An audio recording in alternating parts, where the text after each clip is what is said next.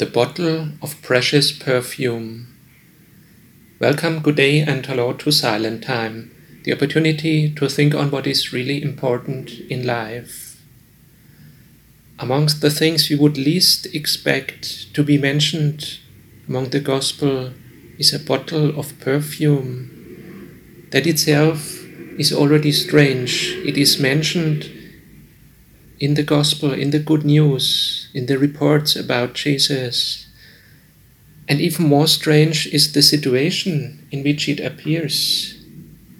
Jesus is having a meal together with Simon the leper.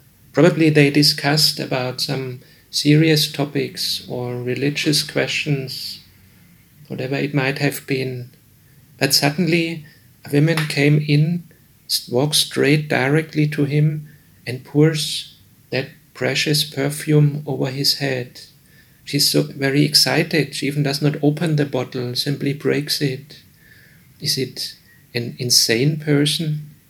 Does she need psychological help? Far from that. She gives a positive example to us. She's one of the few persons who have understood already during the lifetime of Jesus how precious he is, how precious the things are that he brings for us, what he does for us, that Jesus reveals God. She shows the significance, the excitement of faith. Mark 14 verse 3, while Jesus was in Bethany, reclining at the table in the home of Simon the leper, a woman came with an alabaster jar of very expensive perfume made of pure nard. She broke the jar and poured the perfume on his head. Is our faith too cold to understand that? Do we judge on that person, on that woman? The Bible shows us in a positive way people who have a heart on fire, a strong faith and excitement about the thing of Jesus and of God. When the two disciples in Emmaus recognized the risen Lord, among their first words are, "Did our hearts not burn when he was talking with us?" And St. Paul mentions the love of God is poured out in our hearts. That is the excitement, the burning heart of faith. Jesus has started that fire. How poor and cold is often our Christianity, our faith. Is it still alive at all? Is the fire still burning? How can it become different? How can it become as it should be? Our love to our Savior will grow in the same degree as we are filled with His love.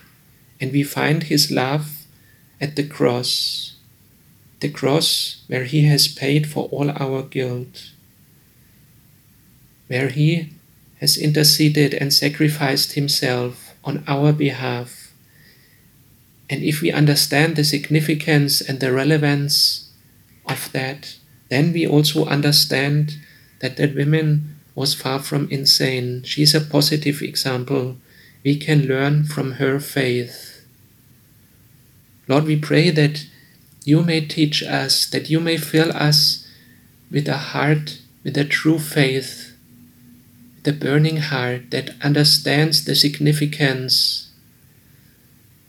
We, with our small efforts, we can never achieve such a great thing that you have achieved. You have won the victory over all devil, over death, over sin, over hell. We pray that you may help us to understand and fill us with your Holy Spirit, that we may walk more closely with you. Praise be to you forever. Amen.